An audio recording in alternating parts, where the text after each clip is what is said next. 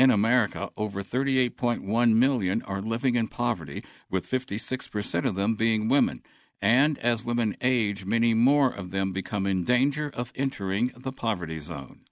Add to this the economic impacts of the COVID pandemic, and the situation of older women in poverty becomes critical.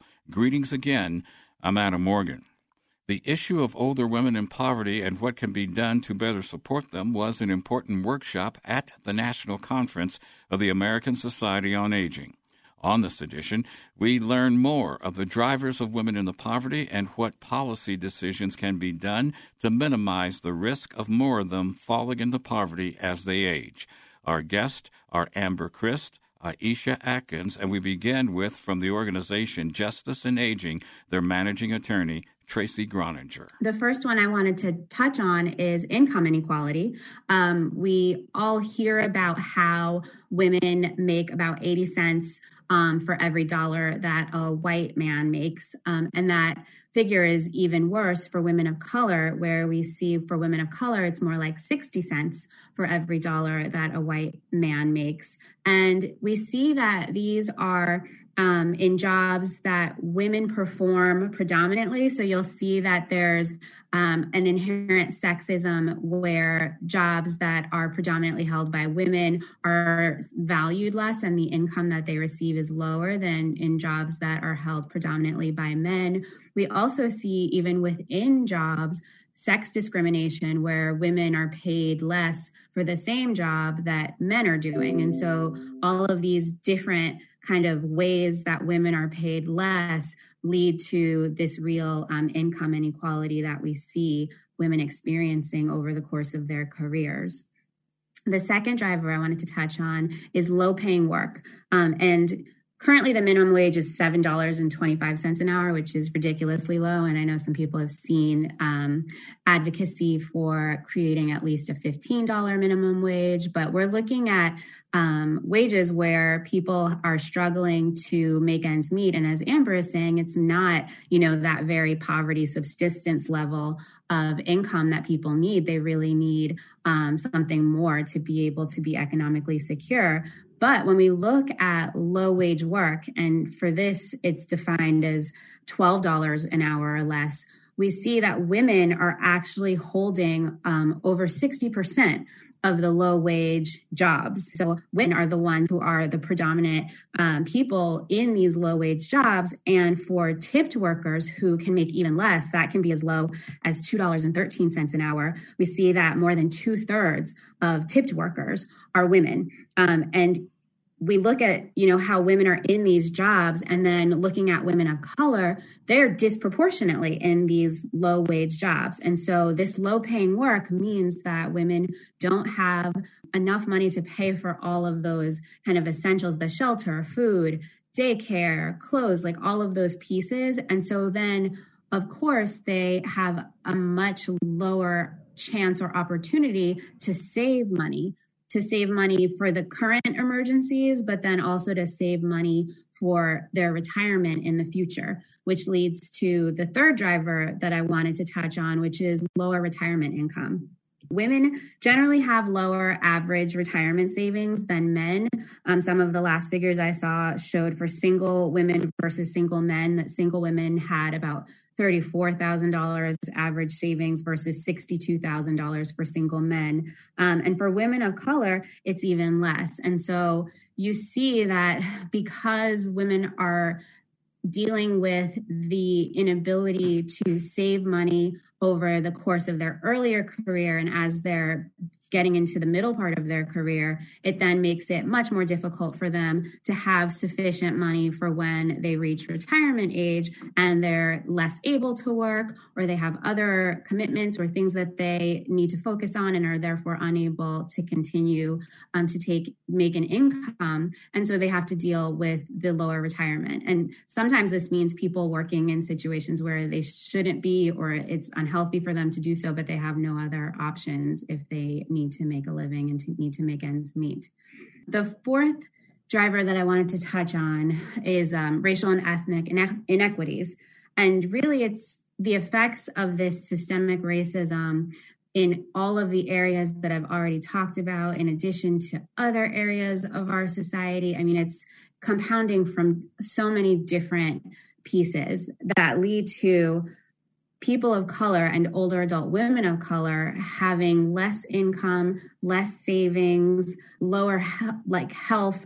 There are just all of these things that happen that then lead to a much higher likelihood of them aging into poverty. And as Amber touched on, we see poverty rates for women of color that are twice that of white women. And so it's something that is really important to identify and acknowledge and address, because you really are seeing a real disproportionate impact on older adult women of color.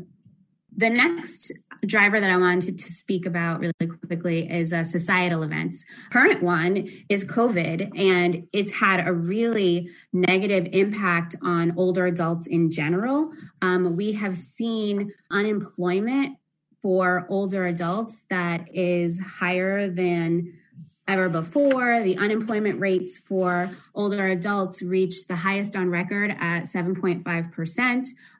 It's been especially difficult for older adults. So to the extent that they left the workforce because of COVID and for their own health and safety, returning to the workforce now is proving to be very difficult. And again, this kind of leads right back to the problem of not having enough income, not having enough savings, people who are already in that latter stage of their career near the end, having difficulty saving so that they don't have enough for retirement. And so we really see kind of these negative compounding effects. And for people who are older adults, there's not extra time for them to make up for lost income or to try to find employment and stay in the workforce a little longer because they're already kind of nearing the end, and it's difficult to do that.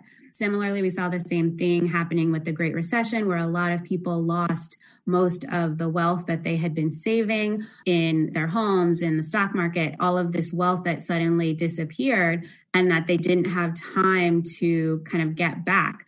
And so these societal events can be really difficult for older adults to deal with, and older adult women of color have had kind of the brunt of the problems with that.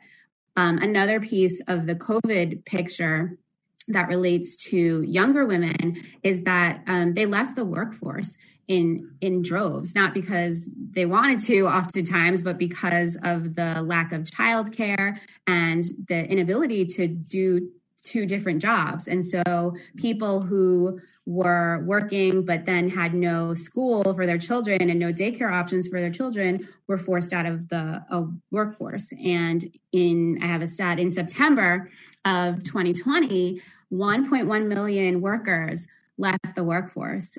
And the percentage of those workers who were women was 80%.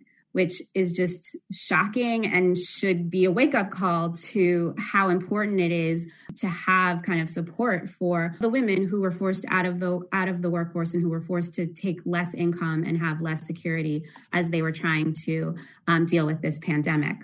And then the last thing that I wanted to touch on was financial exploitation. And this is one that I think sometimes people think, oh, well, this isn't a huge deal. If you don't have a lot of money, then how can you be scammed? And I think it's actually the opposite, that people don't have a lot of money, but there's still money to be stolen and there's still money to be taken. And oftentimes in communities where there isn't a great deal of wealth, if someone can come into that situation and appear to be someone who either has ties to the community or cares about the community and takes time to kind of engage with people, it can be it can be detrimental for multiple people in the community, because those people can then take a lot of the wealth out of that community. And older women of color are particularly likely to be targeted for predatory lending, because we see that a lot of older women of color have a lot of their wealth within their homes. And this is just true also in communities of color, that having a home and home equity is something that is a common way to keep any wealth that you have available. And so you'll see people targeted for refinancing scams or unnecessary home modifications, subprime loans, all sorts of scams like that. And people lack the resources or the assistance to help them understand, what could or couldn't be a scam, what should they do, how can they make good decisions in terms of where to invest it or not. And so, the people, as I said, who are in those communities pretending to be people who care are often the people who can find an easier time taking the money out of those communities instead. These are among the drivers that can force older women into poverty. However, there are some supports that are present. Highlighting a few is Aisha Atkins. Expanding and improving critical programs that older adults depend on. And so Social Security, I think, is probably the biggest one. It's the biggest anti-poverty program for older adults, lifting over 9 million women out of poverty, older adult women, and 15 million older adults in general out of poverty. If we did not have Social Security, we would see poverty rates for older adults in the 40 to 50% range. And so it's a really important program, but it is also a program that needs to be shored up. It needs to be expanded. It needs to address the current situation that we see where people are depending on Social Security as their primary means of support. And the related program of supplemental security income is another really critical program for people who are very low income and who don't have even sufficient Social Security benefits to meet their needs. SSI, Supplemental Security Income, is the program that old adults can turn to help them meet their needs, but it has been updated for decades. So we see some really old provisions that are like 30 plus 40 years old that mean that people who should be eligible for benefits aren't. And so we need to really modernize that program so that we don't have people who are utilizing it and then still living below poverty levels because the benefits and that are available are insufficient. So we should be looking at that first and foremost. I think another piece of that is that specifically for older adult women, they are relying on these programs the most. So Social Security has more than half of its beneficiaries being women, and SSI similarly for women over 65, about 2/3 of the recipients are women. So, fixing these programs and improving these programs are going to directly affect the lives of older adult women. We also need to make sure that related to the Social Security system that we are providing sufficient funding to the agency that administers it. So the Social Security Administration needs to have enough funding to be able to provide the support and assistance to potential beneficiaries, because we are seeing, people not being able to access the benefits. Right now during COVID, SSA offices are closed, which is a huge problem. We're seeing SSI applications from older adults really significantly going down. And so we need to acknowledge that the funding to support the agency needs to be there in order for people to access the programs as well. Another thing I think we need to do is look at other programs that older adults are utilizing. So SNAP and LIHEAP, for example, which provides energy assistance. We can expand the earned income tax credit to encompass older adults.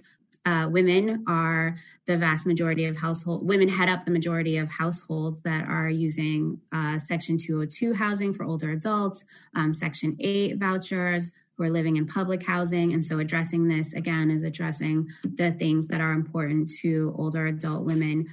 We need to increase funding and create more affordable housing because there really is not enough right now.